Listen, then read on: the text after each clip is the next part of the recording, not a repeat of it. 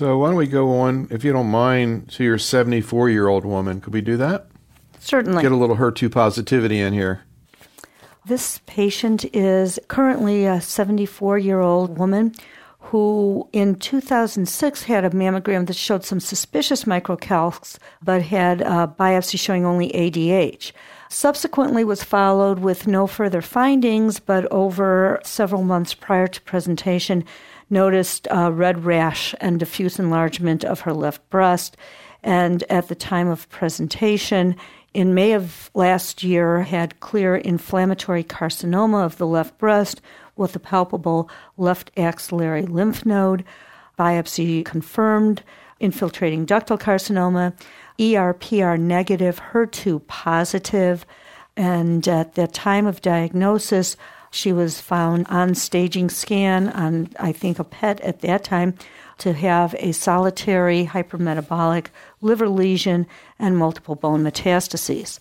She was subsequently treated with carboplatin, Taxol, and Herceptin, which she received for 6 cycles, ending in December of last year.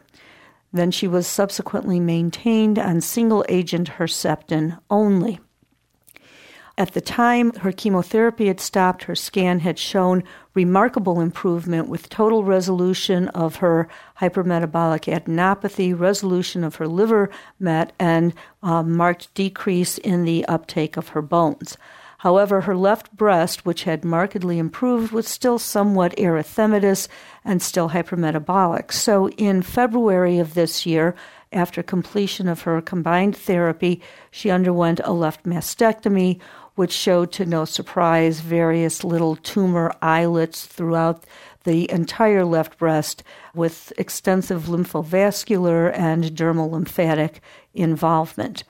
She was subsequently continued on Herceptin only, which she tolerated well until approximately a month and a half ago when she presented with an obvious cutaneous recurrence at her mastectomy site.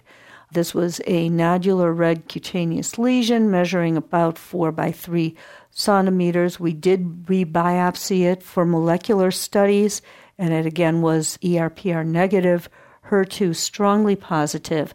And during the course of her workup over 2 weeks, the one area of nodular cutaneous involvement progressed to have diffuse erythema over the entire left chest wall, extending to the left upper quadrant, left axilla, and faintly on the back.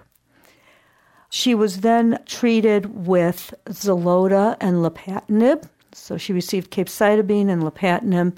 Herceptin was continued. We did have her evaluated by a radiation oncologist, and she's continuing right now on systemic therapy only. At the time of her relapse, her scans again showed a recrudescence of the solitary liver lesion and more activity in her known bone metastases, but no numeric increase in bone mets. So you saw her today, and she's been on this new regimen of lapatinib, capecitabine, and trastuzumab for 6 weeks, was it? No, for less than 6 weeks. Yeah, about 4.5. Four and a half weeks. She actually had a very prompt and favorable reaction to treatment with a marked decrease in the size and intensity of her cutaneous lesions.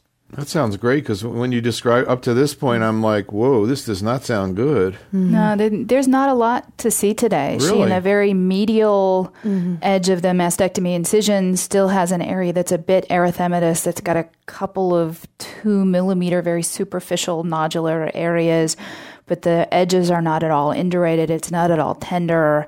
I really wasn't impressed with erythema throughout the rest of the chest wall or down on the abdominal wall where this had been before at all. So she's had a really excellent and very prompt response. And how is she doing in terms of side effects and tolerance of this regimen? She's having some GI toxicity. She is complaining of diarrhea, bloating, and gas. And the diarrhea is intermittent. She can say that one day she's going to have 1 bowel movement, the next day 5. And there's really no good pattern to what treatment she's taking and her symptoms. But she clearly is symptomatic in that regard from her therapy. Yeah, and the more kind of bloating rumbling diarrhea might be coming feeling, I got the sense, was more consistent and equally distressing. I think she's also having a struggle that a lot of patients have, is just fitting this in with her life. This is important to know. This woman is the primary caretaker for her husband, who is virtually homebound. He needs 24-hour care. He's on oxygen. He has fairly end-stage Parkinson's disease. So she has a lot on her plate that she needs to be able to attend to, and has been able to continue doing that throughout this therapy. But it does make when she eats a bit irregular, so trying to adjust. I take these on an empty stomach. I take these with food. And what do we do when we finally get everybody out to take Dad out to IHOP?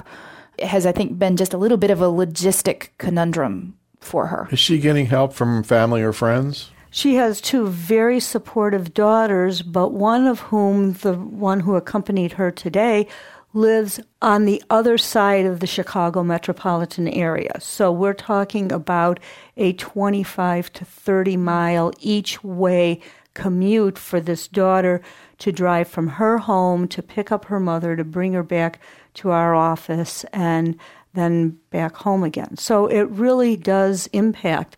Interestingly enough, when the patient was on chemotherapy, both daughters and the husband accompanied her. And the husband, of course, was wheelchair-bound, oxygen-dependent, so we basically had two treatment chairs occupied, one for her husband and one for her. Wow, that's incredible. What kind of work has she done in the past? She's pretty much been a homemaker all of her life. She has done some clerical and office work.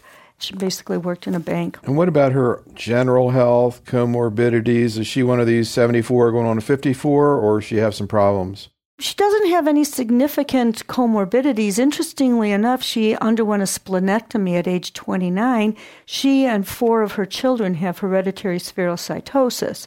And she had never had splenectomy immunizations, which, of course, I promptly gave her prior to initiating chemotherapy. But she has some medically treated hypertension and hypercholesterolemia, but no other significant medical comorbidities. Now, are you doing anything to try to address these GI problems, thinking about dose changes or schedule changes or supportive medications?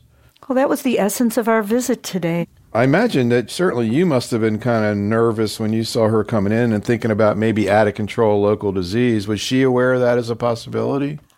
I think that she is aware but chooses not to consciously address this. She is a very sanguine person with very anxious daughters who not only have gone to the internet but have called the drug companies of the medications that she's getting. If anything, I think that's actually worked against her a little bit in this point. I mean, they have been incredibly supportive and involved, but they've been very strict with, it says capecitabine twice a day, and it should be 12 hours in between, and it needs to be this way. So besides the instructions that Pat in your office has provided her that include some flexibility to actually lead your life, her daughters have then imposed a level of rigidity that I think have hampered a bit adjustments. So we tried to get them to loosen up a little bit. Who actually came today?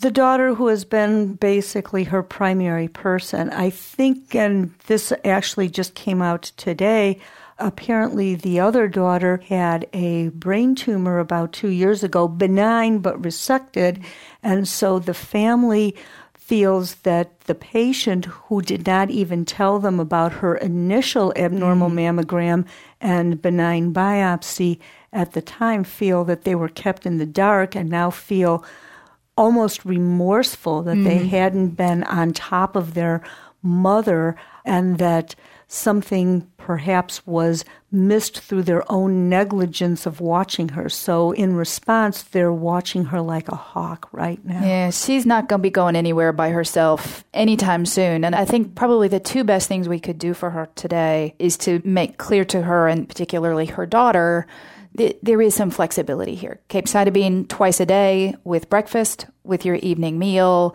If that's not exactly 12 hours apart, as it is not for most of us, that's okay. That's not going to impact efficacy or toxicity. The lapatinib preferably on an empty stomach, but it doesn't have to be a full 3 hours, or you could pop the lapatinib when you go to bed. unless you're literally eating your evening meal and then trotting off to your jammies immediately after. So I think that will give her a little flexibility and hopefully mediate some of the side effects at the same time. Well, also, she's only been on it like a month, so hopefully you're going to be able to do something. What did you talk about doing right now to make her feel better?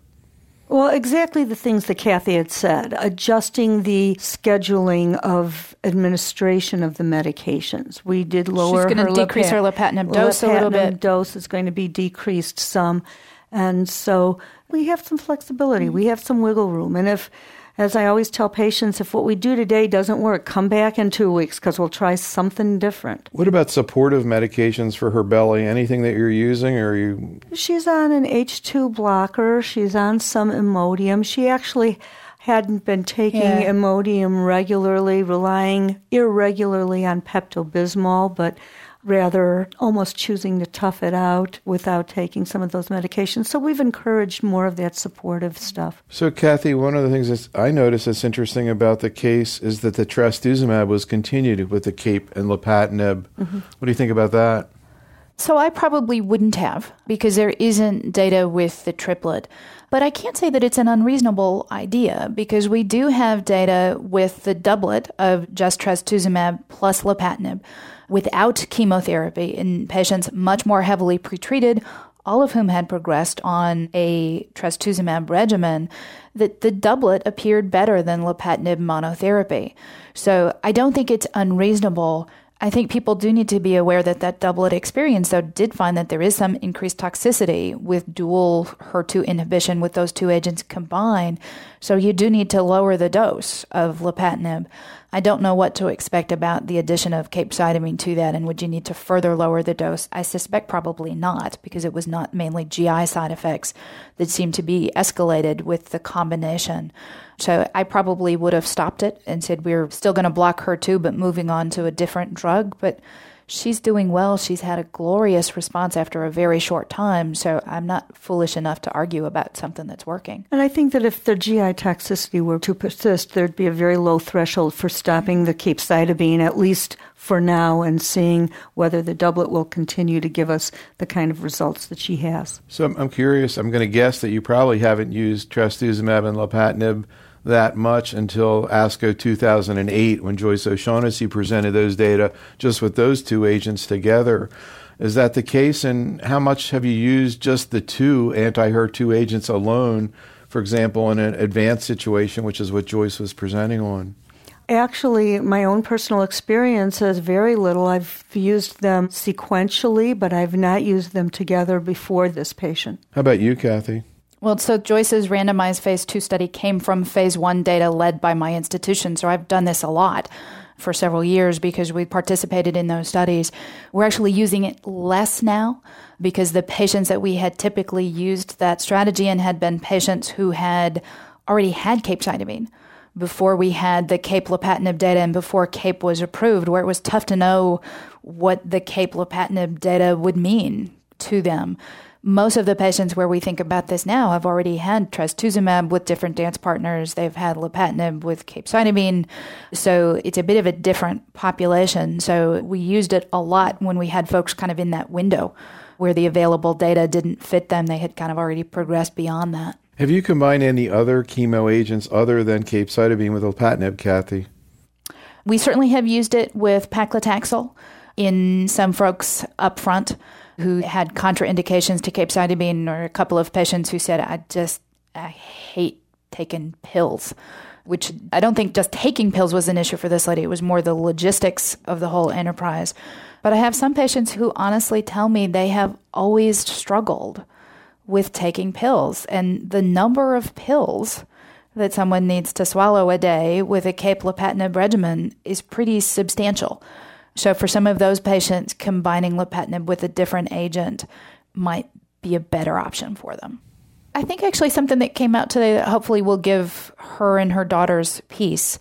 Her daughters really were beating themselves up. When she had this benign biopsy with ADH a couple of years ago, it was when one of the other daughters was having resection of this brain tumor. Mom didn't mention it to anyone. They didn't even know that this had happened until she was diagnosed now. they are very much out on the internet and reading and searching for information. They understand that some would have suggested tamoxifen as chemo prevention to her. And I think we're really kicking themselves and I think a bit beating up on mom that perhaps. Had she only told them, had they done this, then this wouldn't have happened and they wouldn't have been in this situation now. So I think it hopefully was helpful for them to hear very clearly, mom's tumor now is flat out ERPR negative. Even had you been referred to an oncologist a couple of years ago, had you thought the idea of chemo prevention was just spectacular and taken the tamoxifen faithfully, it wouldn't have prevented this from happening. And I hope that will remove one source of angst from them.